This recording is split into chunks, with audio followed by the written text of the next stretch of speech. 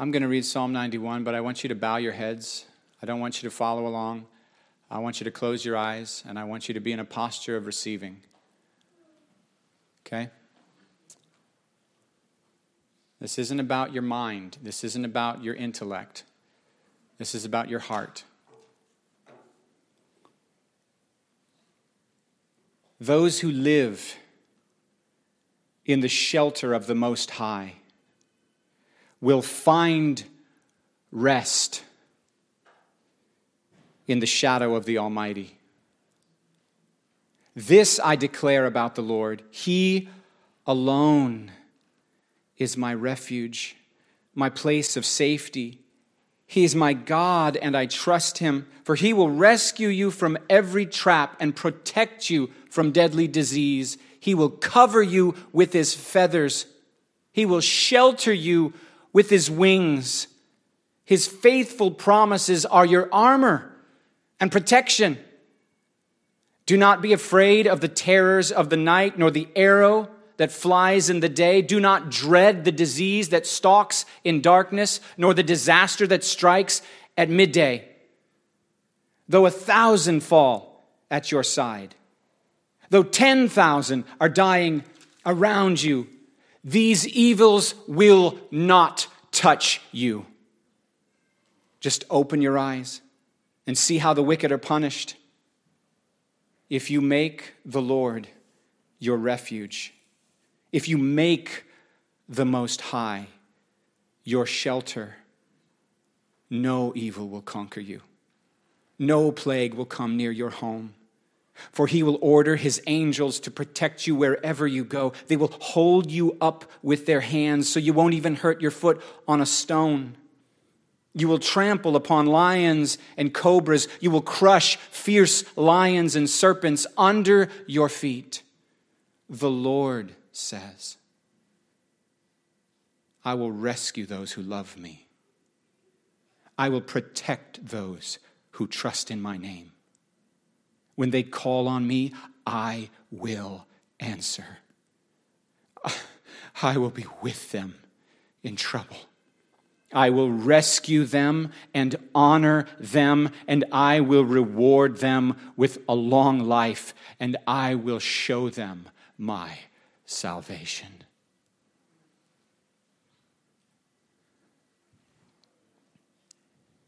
Father, you're with us. Father, you're with us. You shield us around. You are our fortress. You are our shelter. You are our protector. There's a love in your presence that we can't find anywhere else on earth. Your love isn't like any other love. It's deeper. It's more faithful. It's more trustworthy. You've never lied. You have no hidden motives. You've never betrayed. You've never walked away. You've never even been finding fault with us. When we walked away from you, you came after us. When we failed you, you didn't fail us. When we were your enemies, you gave your son. You paid the highest price to pull us back into your presence, and now it's the joy of walking with you that we get to live. We get to live with you. Yes, forgiveness. Yes, grace. Yes, the cross. Yes, resurrection. But all of that was the means to the end. And the end is us with you, knowing you, walking with you, trusting you, being led by you, protected by you, sheltered by you, guided by you. And Paul says, this is what I do. I forget what's behind. And I press on ahead. I press on ahead to where I'm going. Where am I going? I'm going after Jesus. So Jesus, we say we want to know you. You're our heart's desire. You're our refuge. You're our fortress. You're our purpose. We know finally whose we are and who we are and why we're here. We're here to belong to love. We're here to become love. We're here to be led by love. And you heal every broken part inside of us.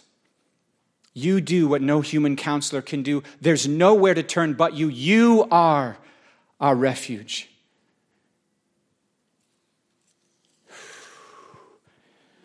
He who lives, she who lives in the shelter of the Most High will find rest in the shadow of the Almighty. I will say of the Lord, He alone is my refuge. He alone is my refuge. He alone is my place of safety. He is my God. And so we say, God, no human can help us. No human can give us what we need. Only you. There's no doctor that can really give us what we need. There's no psychiatrist. There's no human. There's no husband, no wife, no kid, no counselor, no pastor, no professional that can do for us what we need. But you can and you do, and we've tasted and we've seen that in your presence is fullness of joy. And at your right hand are pleasures forevermore. Those who know your name trust in you. God, we were in a dark place. The cords of death tangled around our feet. They threatened to pull us into the deep, dark waters where there was no hope and there was no light. We said, we're doomed, we're doomed, we're doomed. But in our distress, we cried out to the Lord, and the Lord heard and answered and delivered and rescued us. You set our feet on a solid rock. You gave us a firm place to stand. You put a new song in our mouth. You changed my name.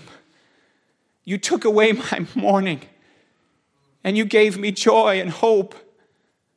I will see the goodness of the Lord in the land of the living. Who but you? Who do I have in heaven but you? And earth has nothing like you at all. There's no one like you. There's no one who loves like you. There's no one who helps like you. There's no one who protects and nurtures. You said don't fear those who can kill the body, and after that can't do anything. That means we don't even have to fear death.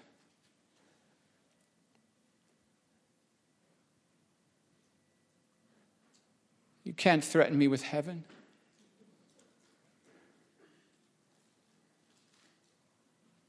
You're with me. You're with me. You're with me. Come on, church, pray it out. Whatever's in your heart, whatever you're going through, pray it out. Whatever's in your heart, at your point of need, whatever's in your heart, cry out to Him. He's faithful.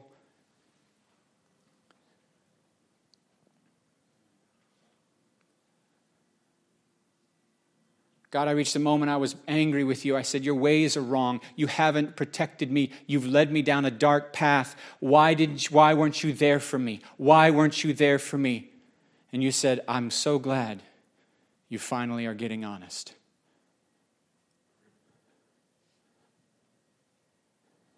And then you showed me your anger. You said you were just as mad as me and that you hated what was happening. And then I saw finally you're trustworthy, you're good. And it was never you. It was never you.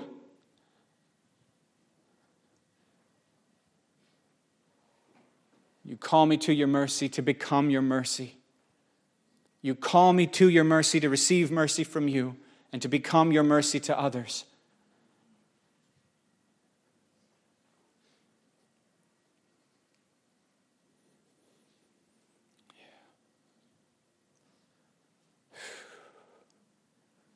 There's a fellowship. I'm done praying, by the way. There's a fellowship. There's a fellowship with Jesus that's available in suffering that isn't available any other way. There's a fellowship with Jesus in suffering that's not available any other way. There's a love of God that sustains us when we're absolutely shattered and broken, that comes to us at our point of need and accesses us deeper at our point of need than we were ever capable of receiving at any other point in our life. And then we taste and we see, and God does the impossible. He raises our hope back up, and we know He's going to vindicate. He is going to vindicate that He's good, He's a just judge, and He's a merciful, kind God, and He's not passive. He's involved. He's not in heaven just watching, powerless and helpless. He punishes the evildoers. He protects His people. And when we, His people, get into sin, He brings us warnings. He's not passive. He'll give us a gentle warning. He'll give us a conscience if we violate that. He'll give us a louder warning if we violate that. He'll give us a more stern warning, and if we violate that, he can turn us over to be deceived, to believe sin's lies. And then he'll give us over to experience in our life hardship, pain, distress, drug addiction, health breakdown, relational death, and sometimes ultimately physical death in hell. Because he's involved, and he's good, and he's just.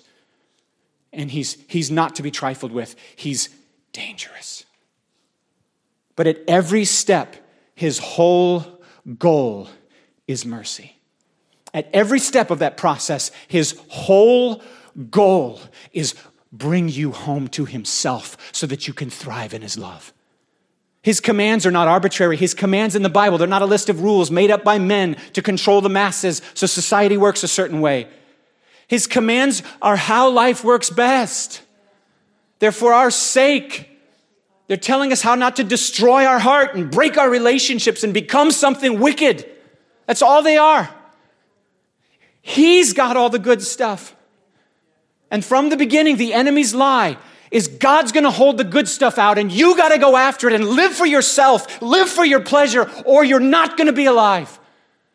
And from the beginning, that lie, replicated, causes distrust. Then we pull away and we become something we hate. And he still loves. And he still loves. He shows up and we're so ashamed of what we become. We don't know how anyone could love us, so we hide who we really are from the people around us. And we seek from them something that they can never give us because their love for us will never penetrate our view of us. But his love can. And he can come in to the hardest heart, wounded, betrayed, betraying others. And he can come in with a key. But he won't until we ask him. Jesus will not force himself into my heart. He's given every heart a key. And that heart alone has to invite him in. He could take me by force. He refuses. He wants me to trust him. He wants me to invite him in. Have you ever noticed the image in the Bible between Jesus and the church is romance? It's sexual. It's all about intimacy. It's all about oneness. It's all about giving yourself to each other. It's all about surrender. Listen, you don't have intimacy if you don't have vulnerability. Until you know you see the worst of me and the best of me, you see all of me as I am. Until I come into your presence naked and you love me like I really am, not how I want you to see me, how I really am. Until that happens, we don't have intimacy. Is there any wonder why in the Old Testament the only way to access the holy is through something dying? It's still that way in all your relationships. The ego, the self-protection, the fear, the holding on, the what if they hate what they see, that all has to die for any relationship to have intimacy. Same with God. Same with God. The stuff we suppress, this is how we do it, guys. Sin eats our lunch and then we suppress our pain. Sin against us. Not just the sins we commit, but the sins committed against us. They wound us. They cause a deep wound. And oftentimes in life, what happens is we just push it down because we don't know any other way to deal with it because we don't know because the world doesn't have a balm in Gilead. You go to a counselor, you know what they tell you? Big words, how to blame someone. Complicated theses about how to blame someone, give you a diagnosis, and then some pills so you can suppress it. So you can talk about it for the next 40 years and at best, manage your symptoms. Live with it. Don't heal it. Just survive it. Just cope with it.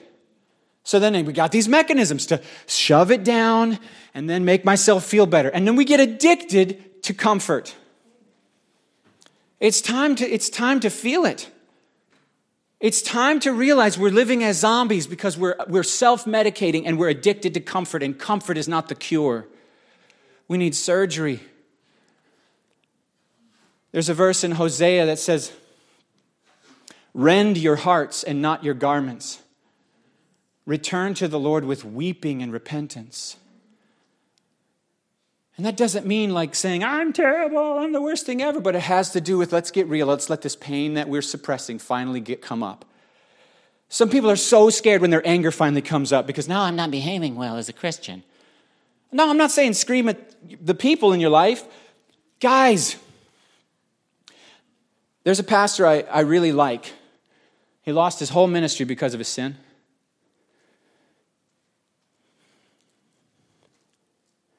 Lost his whole ministry because of his sin. He wouldn't acknowledge his sin. He blamed everyone else for his sin. His problems were everyone else's fault. Well, she wouldn't, and they didn't, and my parents, and these people, and those guys, and everyone's mean, and nobody's against me. Lost everything. And then he said, you know how I got real breakthrough? It was hard work. It was heart work. You have to do the work. Interaction with the wife, suddenly he's triggered, feels big feelings for a small interaction. You know what that is? If I bump into Pete in the hallway, gently, and he has a big emotional reaction like I broke his shoulder, that's not because I bumped him. That's because there's an unhealed wound I bumped.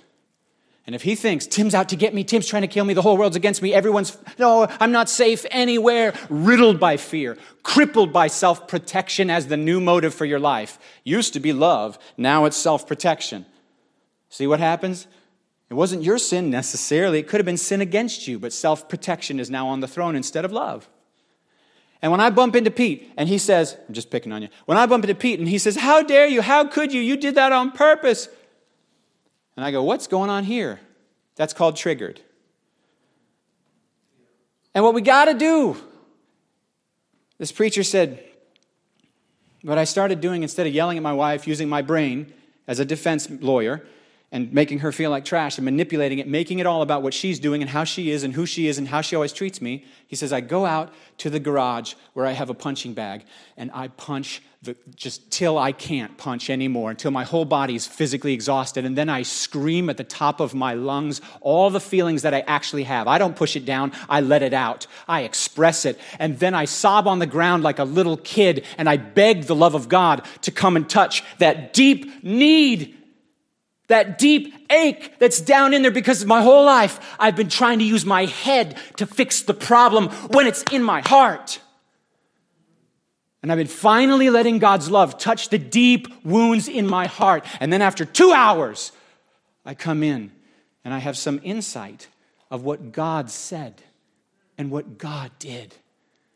And I come report to my wife what I'm learning. Guys, that's the way.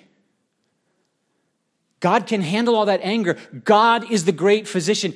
The Holy Spirit is our counselor. Jesus does the work. We don't heal ourselves. But he won't just take us and heal us. Listen, if I asked you to picture your heart right now, could you do that? If you were to picture your heart, what does it look like?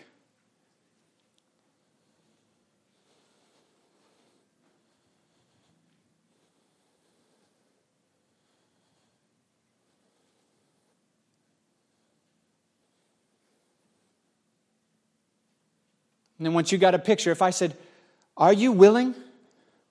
Are you willing to take that heart in your hands, pull it out of your chest, and say, God, I need you.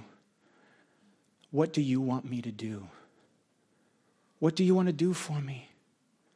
You see the state this heart is in.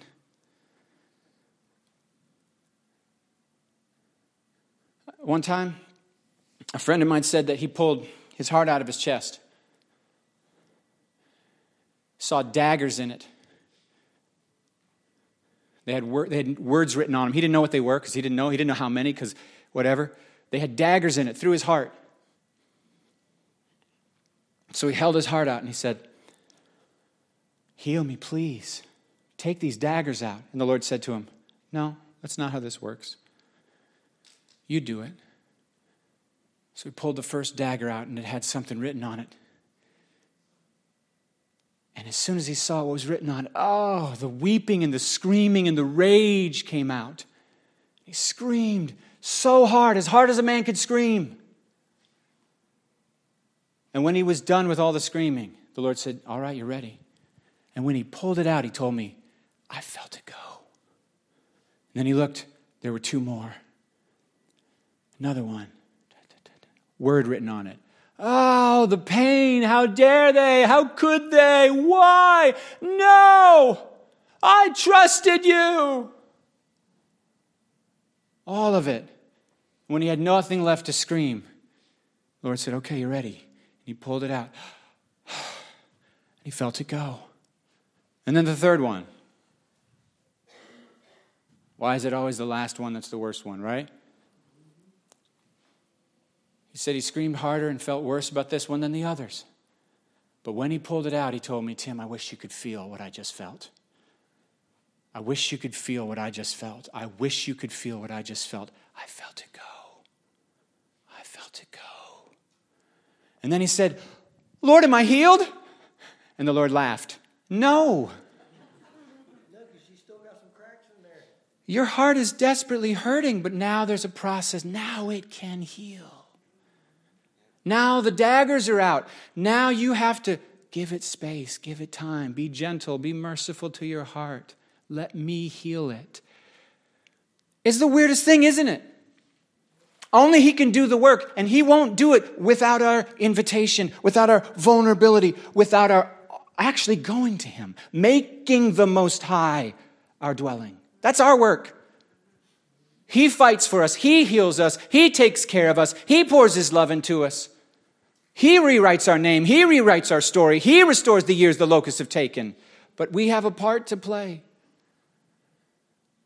It's scary because he's not interested in my life being easy. He's interested in me loving like Jesus. And my friends, this is how Jesus loves. And this is his path for you. You will be dying, sacrificing, being handed over to death, not because God's mean, but because the person in front of you is such value to you, you're willing to absorb the pain of their sin into yourself to see them reconciled. And if you say to me right now, I can't pay that price, we need more Jesus. Sometimes he'll put you in so deep and you won't even be able to make a decision. He already made you love. You didn't, at the point of your decision, would you die? Would you lay down your life? Are you willing to take this pain? You don't even have to choose. The choice was already made. You're bound by love. You just find yourself going, I wish I didn't have to pay this price, but I'm going to pay this price and nothing in the world will stop me. Because I see the value of the one in front of me.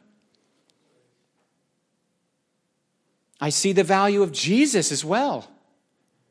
But sometimes it's literally the value of the person in front of you.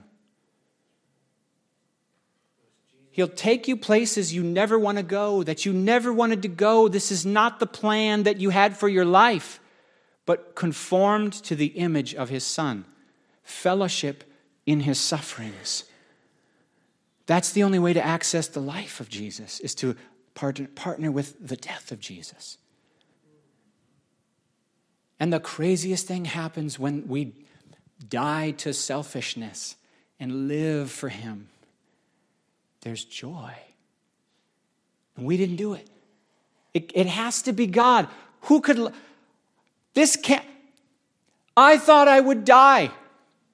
I thought it would take me. I thought I would be hardened. I thought I would be bitter. I thought it was going to kill me. And I'm happier than I've ever been. This has to be Jesus. Who's like the Lord? No one. See, when you ask an old saint with fruit how they feel about Jesus, emotions turn on instantly because they've walked through some stuff. Psalm 119 has a verse that says, before I was put through suffering, my heart went astray, but now I delight in the Lord's commands. There's some hard stuff we go through. And if we're open, it makes us better. But if we get selfish, self-preserving, self-protecting, just shove it down, behave as the Christian, shove it down, then stare at your phone or look at porn or work super hard or hope people like me or whatever it is, our coping mechanisms are like legion. And all of that is to distract us from our pain, but beloved, we don't have to stay there.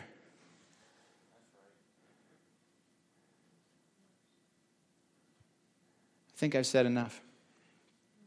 If I could just cut my heart open and show you how the Lord feels about you, you would know it's going to be okay. It's like actually going to be okay. There's abundant life more than survival. I said I was done. Prayer team, come on up. I really would love to lay hands on as many of you as I can today. So I'm going to just make my way around and put a hand on people. Some people might not want that, so I'm not going to be forceful. Jonathan's okay with being forceful. I'm going to allow you to run away from me if you want. Hey, some people need to get up out of their comfort zone. Yeah, but see, here's the thing. People have to be ready. If you come to someone who's not ready and you push Jesus on him, they're going to run away. You make people think that Jesus is like a salesman who's trying to sell you a car you don't want at a price you're not interested in. I hate high-pressure sales. But I will tell you this, you guys, God delights in you. Cody, he delights in you. Jaden, he loves you. He treasures you, dude. I'm dead on serious right now. He absolutely treasures you, buddy. He knows you inside and out, all your flaws and sins and gifts and skills and experiences. He knows everything about you front and back. Treasures you just the same way he does me. If you knew my sins, you'd run away from me. I got another sermon to preach some other time about how we start out the Christian life looking at people who are in sin and going, oh, that kind of person, I would never be that kind of person. And then we graduate to, well, everybody's got their problems. Me too. And then we get a little more aware of grace, and then we go, well, there but for the grace of God go I. I could be just that bad. And then we get a little further on in grace, and then we go, there go I. I'm in there with them. There go I. And then we have mercy, because Peter thought he would never betray Jesus, didn't he? Because God sees what we don't see about us. God knows me, and he loves me just the same. He loves me as if I was perfect. And he knows I have a for sale price tag at some price. And that's why I'm like, okay, the new prayer is like, Jesus invented it. Lead us not into temptations, but deliver us from the evil one. You know I'm weak. You know I'm weak. Put me in the wrong situation and I'm going to buckle. Help me, Jesus. Please deliver me today. I just want to love you. Please, please keep me on your path. If you don't have mercy for people, you probably are still a little bit blind about yourself. That's the sermon from that I was not going to preach today. Let's pray. What you guys got? I got something. Stan. When we started worship this morning, I kept hearing the word breakthrough. And if you need breakthrough in your health, if you need breakthrough in your finances, if you need breakthrough in your family, I want to pray for it. So, Jonathan? Linda?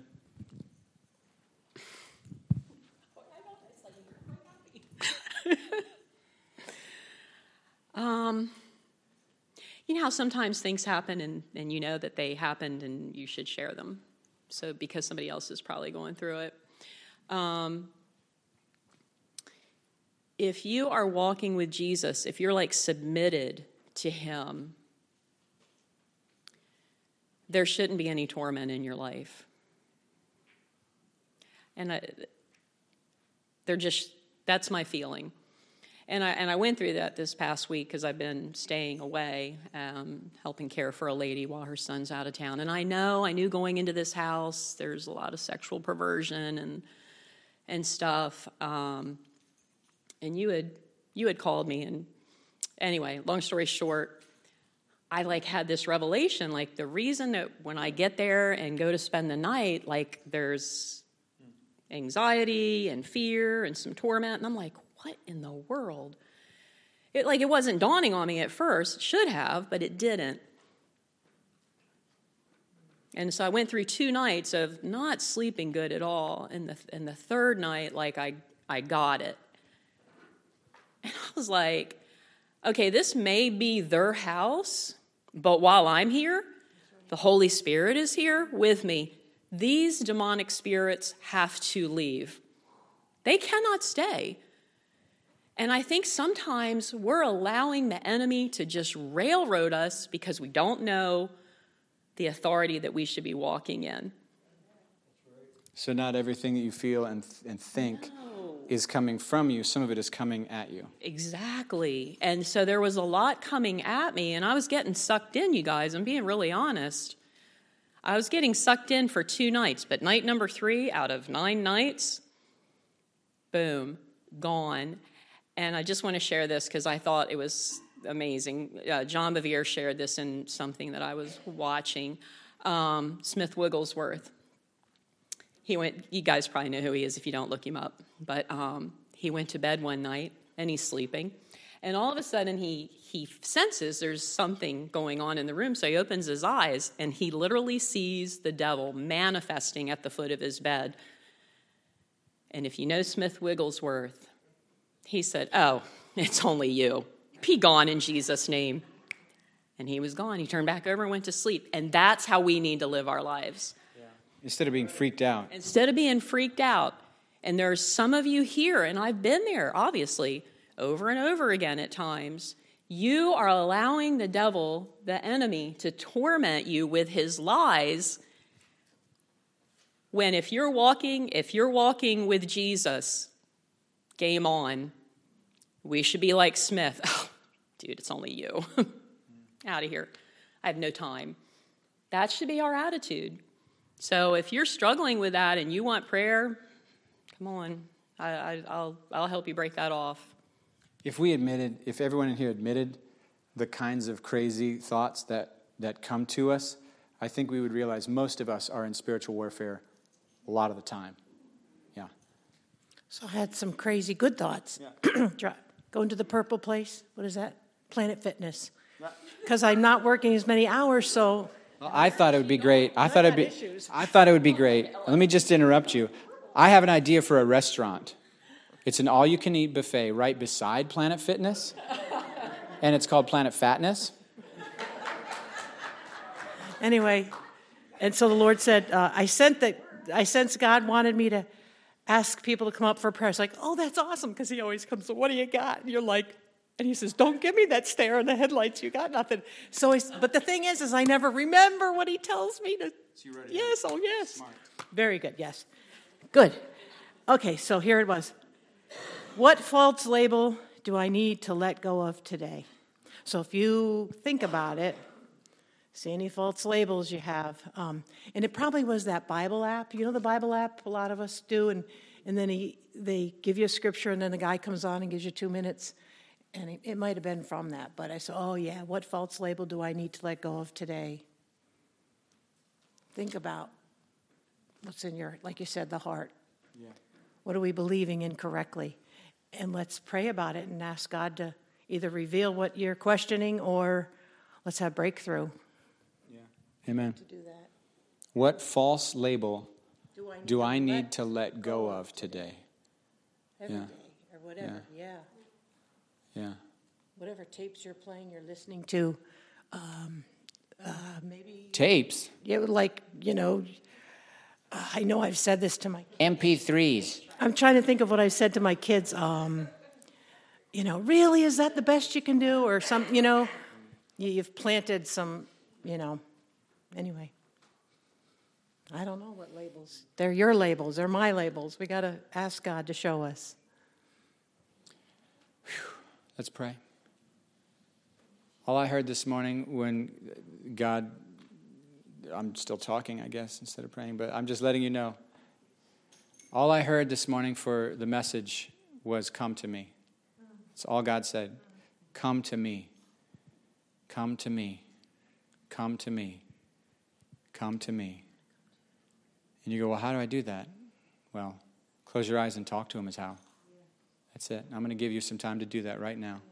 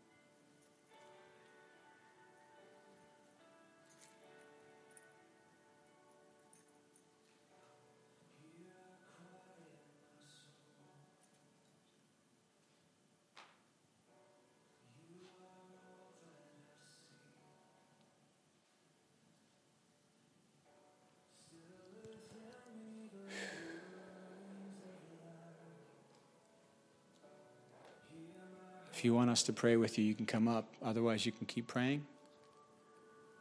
And whenever you feel you're done. But don't stop until you're done.